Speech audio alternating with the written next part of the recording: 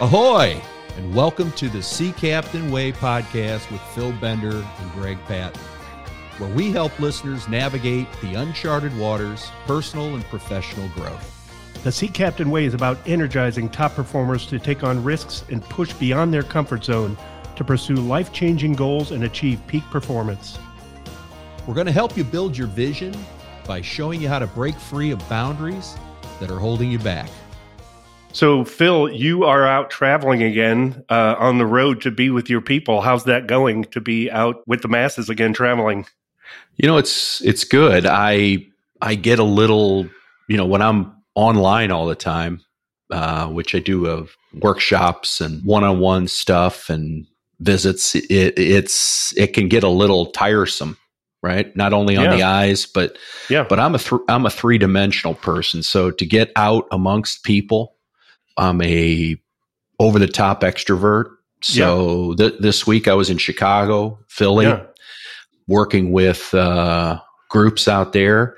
Awesome. And that was terrific.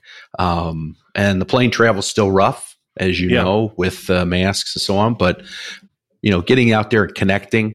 This week I was talking about, interestingly enough, vision, which we're going to talk about today. I was talking about mission, which we'll talk about coming up soon. Yep. And it was overall really good. How about you? I mean, how's your marketing stuff going? Work is busy. We're supposed to be getting ready for the baseball season, Bender, and I'm a little bit worried about it. I know. So I'm not tracking what's the issue. I just want to get on the field, get back in the stands. Yeah, so let's both, because we're both baseball purists, let's just, give our best wishes to Major League Baseball that they get this thing done, because I want to see baseball. Yeah. Do you know Mike Birbiglia, the comedian? I do not know. Well, he's got a great Netflix special, and he talked about playing a USO tour in Afghanistan. And he said, these poor people have been over there so long, they don't even know I'm not really famous. And he goes, occasionally I'll run into somebody and they'll say, hey, you look kind of familiar. And I'll say, oh, well, are you from Shrewsbury, Massachusetts? Because I played right field for Discount Paint Supply. That's probably it if you're a baseball fan. Yes, I love it. So what about you on Little League sponsor? Any weird ones? Any good names? A Little League sponsor. Oh, you mean when I was growing up? Yeah. I played for, my first team I played for was Mont Hope Cemetery. Oh, God. Yeah. Down on Lee played for Ferry the Panda Road. Paint Panthers. We were so good we had two mascots in our name. I think we played you guys. Oh, yeah. So I've got 6 older brothers, and we compared notes about who had the coolest sponsor, and everybody threw in. My brother Rich goes last and said he played for the New Bridal Originals. Right above the Washington football team in terms of terrible name. Yeah. Well, what our viewers and listeners might not know is that we grew up in the same town, didn't know each other, but went to college together, and so there's a lot of history there. And being from St. Louis, as we both are, baseball is a religion. Yeah, and well, you were the college baseball player. I didn't quite make it that far, and actually, I found it interesting. You were the catcher, right? Yes. Yeah. And what was your dad as what was his perspective on being the catcher? I always found that interesting. Yeah, my dad was a great leadership lesson. My dad would say that the catcher's the only player that faces everybody when they're out on the field, and so if they're not hustling, like not backing up first base to throw to first base, not running after a pass ball or a wild pitch, you're in charge of the game. Yeah. And everybody's watching you.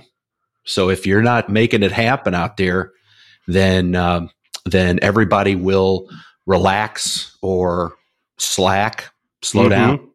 So yeah, it was a great lesson actually that he shared with me. Awesome. All right, let's get into it. Let's talk about vision and how that's a big important part of your coaching with your clients.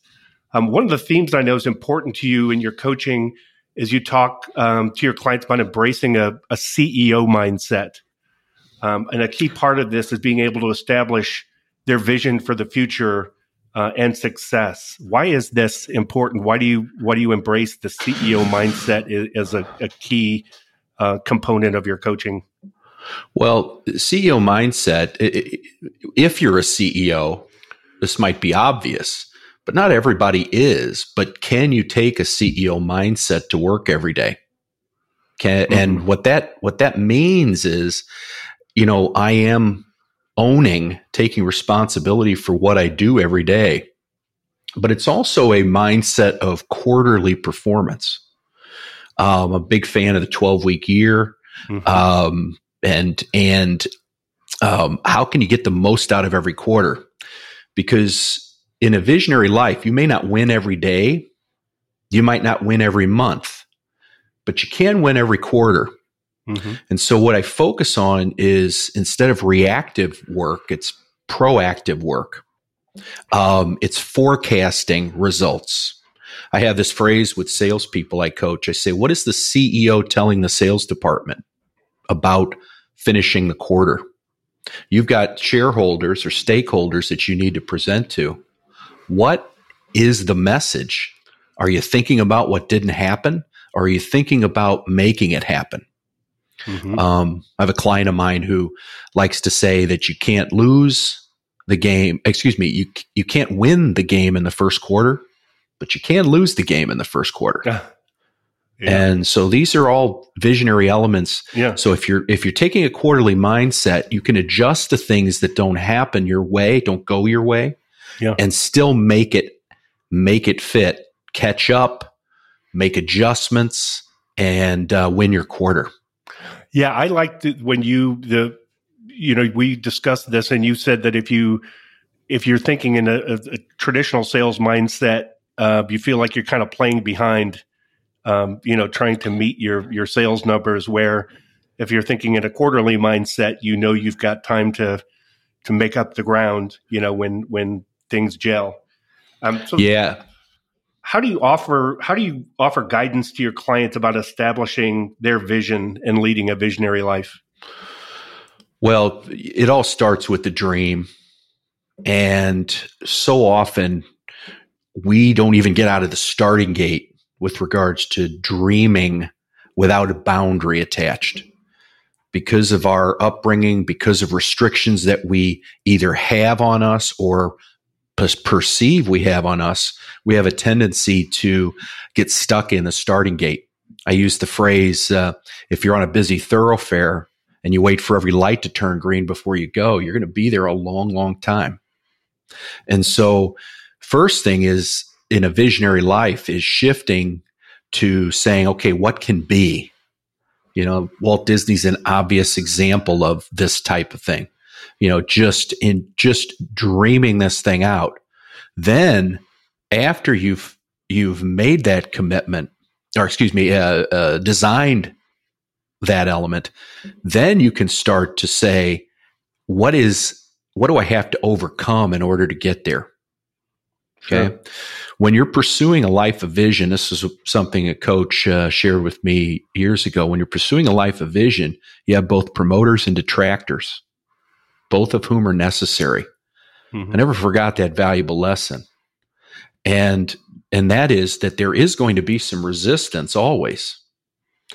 But if you dream first, then negotiate the terms later, you're likely to take more risks. And that's what we focus on in our conversations, is what is that one risk that in your gut that if you take it, it's going to take you to a completely different place. Yeah. Yeah. So I was going to see if you can expand on that a little bit later. So you used the metaphor of the lighthouse and the lighthouse beacon as part of the Sea Captain Way. Can you enlighten people that are listening about why that is an apt analogy for your clients? Well, I do use a lot of sea themes, and in particular, we did a segment recently on core values. That's where the beacon in the lighthouse is shining on you. Those are your ground rules for how you operate. Well, the beacon in a visionary life is one that shines up to the heavens, shines way out on the horizon. Okay.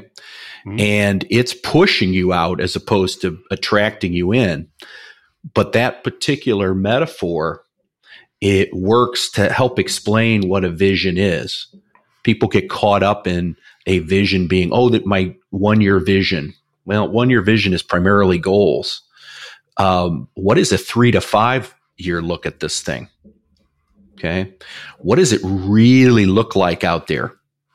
And the one thing about vision that I've learned is that vision is technically never attained because it's always a changing trajectory. When I had a vision for my practice, building out my coaching practice, I envisioned it a certain way. Some of those elements came true. Some of them I shifted midstream, still out there on the horizon, but not exactly how I formed it in the beginning. Mm-hmm. So that light shining out is a pretty broad light, but it moves you toward some very satisfying outcomes. Yeah, that's great. That's a great analogy. And from a marketing sense, we work with clients and we help them develop what we call a lighthouse identity, when we're branding. And that is, with the thinking that, when you're trying to attract customers, when you're trying to attract new clients, that most people are out there every day in the fight, on the struggle bus, and people are attracted to people that are confident. And so when you are able to articulate what you do and what you're about and exude that confidence, it's appealing to people, if you're projecting it in your communications. And just as important is to say not only what you stand for, but what you stand against. A great, somebody that I really thought did a good job of this a couple of years ago was, we're talking about traveling with people. Everybody was up in arms about the bag fees, and Southwest Airlines did the bags fly free. That's what they were, and they just beat the other airlines with that stick. Bags fly free. They just played it to the nth, and I thought it was, awesome, a great strategy, and another reason to like them. Yeah. So you've also talked about how important risk taking in conquering fear is in pursuit of vision. It seems to me people who are real entrepreneurs are inherently risk takers. Would you agree? Oh, yeah, for sure. And there's all kinds of reasons why some of the risks they take freely is based on their life experience. Mm. And when you're in a position where you have no other option but to take a risk, you take a risk. Okay. Sure. So I use an example of stand-up comedians who take risks on stage every night in a nightclub. Well, in some cases, they really had no other path but to take this. And they certainly have a gift, but there are a lot of funny people out there. I'm sitting with one right now, but do you take the risk, right? So the risk is the dark room. It's the uncharted water. It's, and as a coach, having taken a lot of risk and being an entrepreneur, I can show you how to open that door to that dark room. I can even walk you in there, show you where the light is. But if you're unwilling, but at the end of our conversation, what most people do is they run right back out of the room and they lock the door up, right? Right. And so this particular piece is to how frequently are you going into that dark room, searching for that light, dealing with the fear of the darkness, and over time, starting to become more and more comfortable with what's happening. Let me give you an example. The movie The Sixth Sense. Okay. If you remember that movie, sure. In the beginning, the young boy is scared of the dead people that he sees, and he hides from them. What a lot of people don't remember is at the end of the movie. Do you remember what actually happens at the end? What does he end up doing? Yeah, he actually ends up teaching them how to cross over. So he takes that fear, flips it over time, and then becomes a resource for people to go to the next stage. That's a pretty dramatic example, but an example nonetheless of taking risks, becoming comfortable in that new space. As I like to say, I tried this and I didn't die. Right? Therefore, let me try something else, or let me try a little more. Yeah. And that's how I'm in a constant work with clients on taking the steps. Just keep taking steps, trusting, just like maybe in Star Wars where you got to trust that bridge is going to be there. Yeah. And you walk out, take a step out, or maybe it's Raiders I'm thinking of, but you get the idea. You got to trust that, take the risk, have somebody walk with you in some cases. And that's what I do. Yeah, it was interesting. There was a comedians in cars getting coffee with Eddie Murphy, Jerry Seinfeld and Eddie Murphy. And Jerry Seinfeld said, what I admired about you when I first saw you coming up is you were fearless. I was like, look at this guy. And in turn, Eddie Murphy said, I thought the same thing about you. And they both said, it was kind of an act. You know, we had to kind of put up that front until we got going. But I thought that was interesting. Great example. And Eddie Murphy was 19 when he was on SNL. So sometimes you just have nothing to lose but to take the risk. Yeah. So I want to go back, revisit a comment that you made earlier. So one of the things about your coaching philosophy that was really enlightening to me when we reconnected was you were saying to establish your vision is you need to dream big without considering the obstacles that might get in the way. That was something that really helped me when I bought into it. Can you expand on that a little bit? Sure. The dreaming big is the whole Disney reference again, right? Where you're looking at what could this really be? What could it really be without a boundary? And there are boundaries attached. I'll give you an example of a boundary. Spouse, visionary life is a team sport. So does your spouse really get what risks need to be taken? Are they comfortable in taking those risks? Another one is kids. Mm-hmm. You may have kids with certain needs. So to take a big risk, you might have to account for that. Third, geography, to move, possibly relocate. Now, the nice thing nowadays is so much is done online. You don't have to relocate, or you can relocate and not have it not make much change. Yep. The last one, of course, is money. And that is always a fear piece for a lot of people. Mm-hmm. They've had experience with money. They've had family who've had experience with money, making investments that haven't worked. And that can be based on that experience can limit focus. Yeah. So what do you mean when you say visionary success is a team sport? Well, I'll give you an example. Yeah. When I was offered a managing partner position, I had to relocate geographically. I also knew that I had some role models in my life, people I admired and respected, who were divorced. Mm-hmm. And so I went down a path of saying, boy, for me to pursue a visionary life, do I have to sacrifice my marriage? Well, the good news is I didn't have to. But the better news is that I spent the time negotiating with my wife as to what was important to her, not just to me.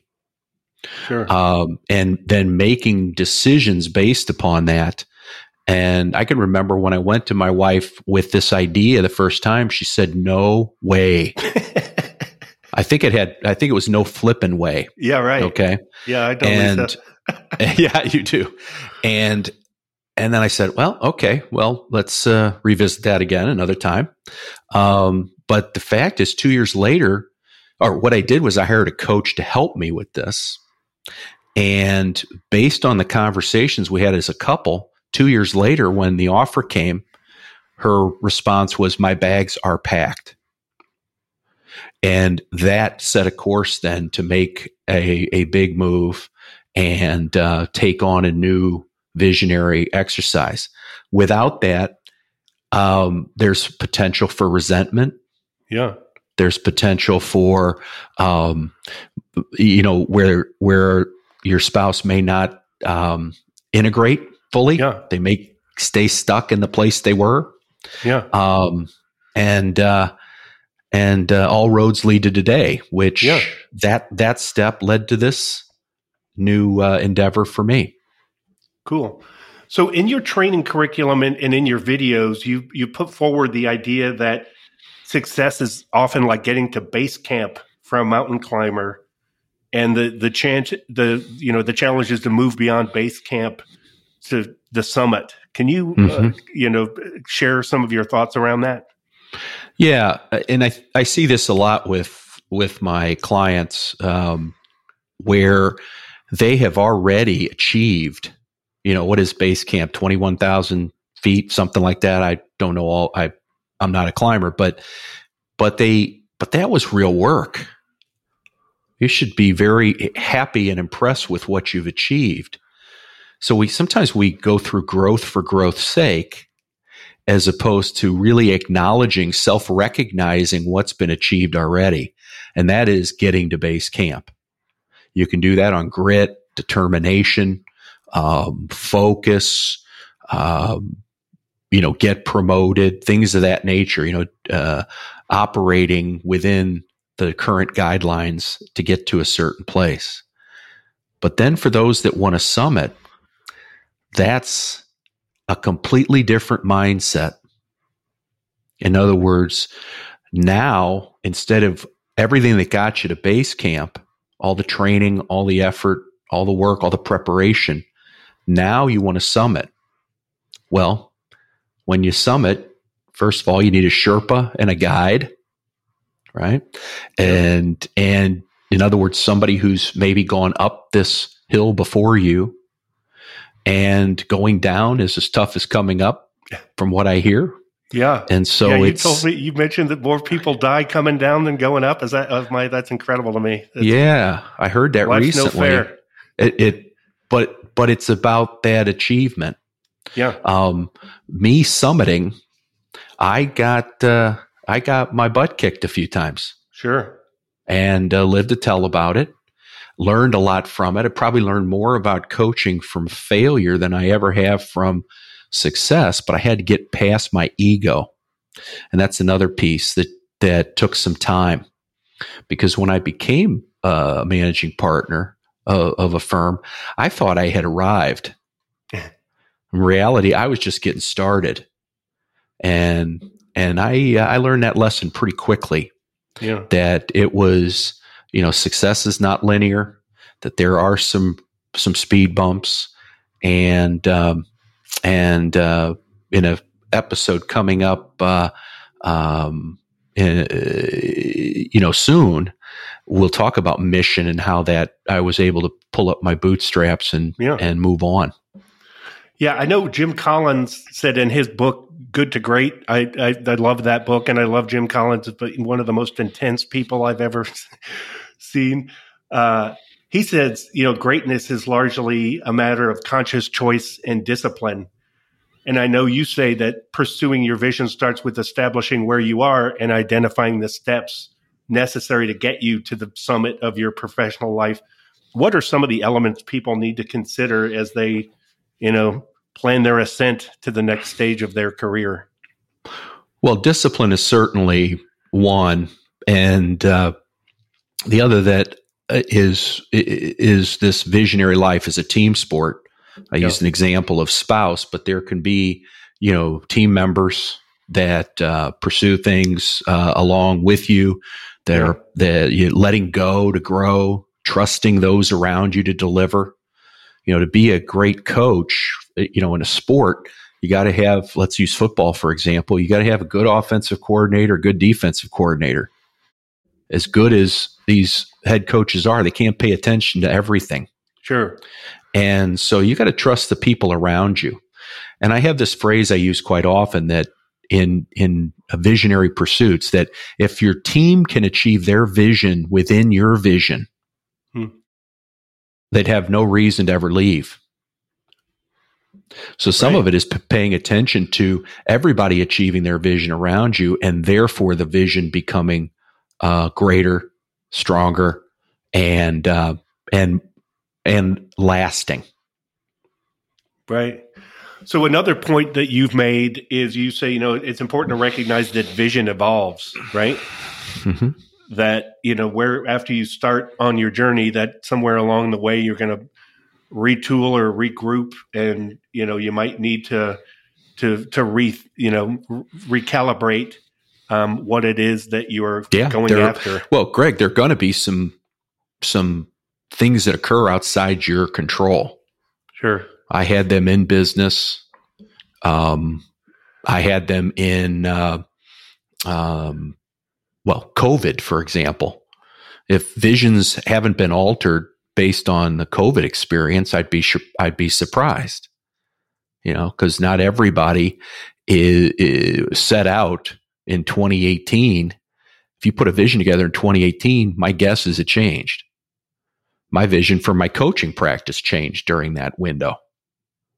So all these things come into play that make this a very, I don't want to say challenging endeavor, but certainly one that needs to be revisited as you go forward. Okay. So I thought that's great. I really appreciate you sharing all your thoughts, around vision and how you are able to help your clients achieve it. And again, this advice was helpful to me in terms of what you shared about dreaming, without thinking of the obstacles. That's, how I was kind of hardwired, as I always, would default into thinking of why things might not pan out, and to just kind of clear your mind of that, I think really sets people up nicely for future success. Yeah. And that's why it's good to have somebody that walks with you. Yeah. Somebody who's maybe taken a little bit more risk, a mentor, a team member who's experienced this, because you're going to have doubts. Sure. Every step is challenging, scary. You wonder if you're off course, to use a navigation term. Yeah. And so it's good. I appreciate all the questions today. Yeah. And hopefully this was helpful to those that are viewing and listening. Awesome. All right. Thanks, Phil. Oh, you bet. Thanks for joining us for this edition of the Sea Captain Way podcast. If you found the conversation valuable, please like, share, and post a review on your favorite podcast app. To learn more about Sea Captain Coaching and how you can start taking advantage of our purpose-driven coaching guidance, visit us at seacaptaincoaching.com and get the Sea Captain view on navigating uncharted waters of growth. The link is in the show notes. You can also follow us at Sea Captain Coaching on Facebook, Instagram, and LinkedIn. Wishing you fair winds and a following sea on your journey.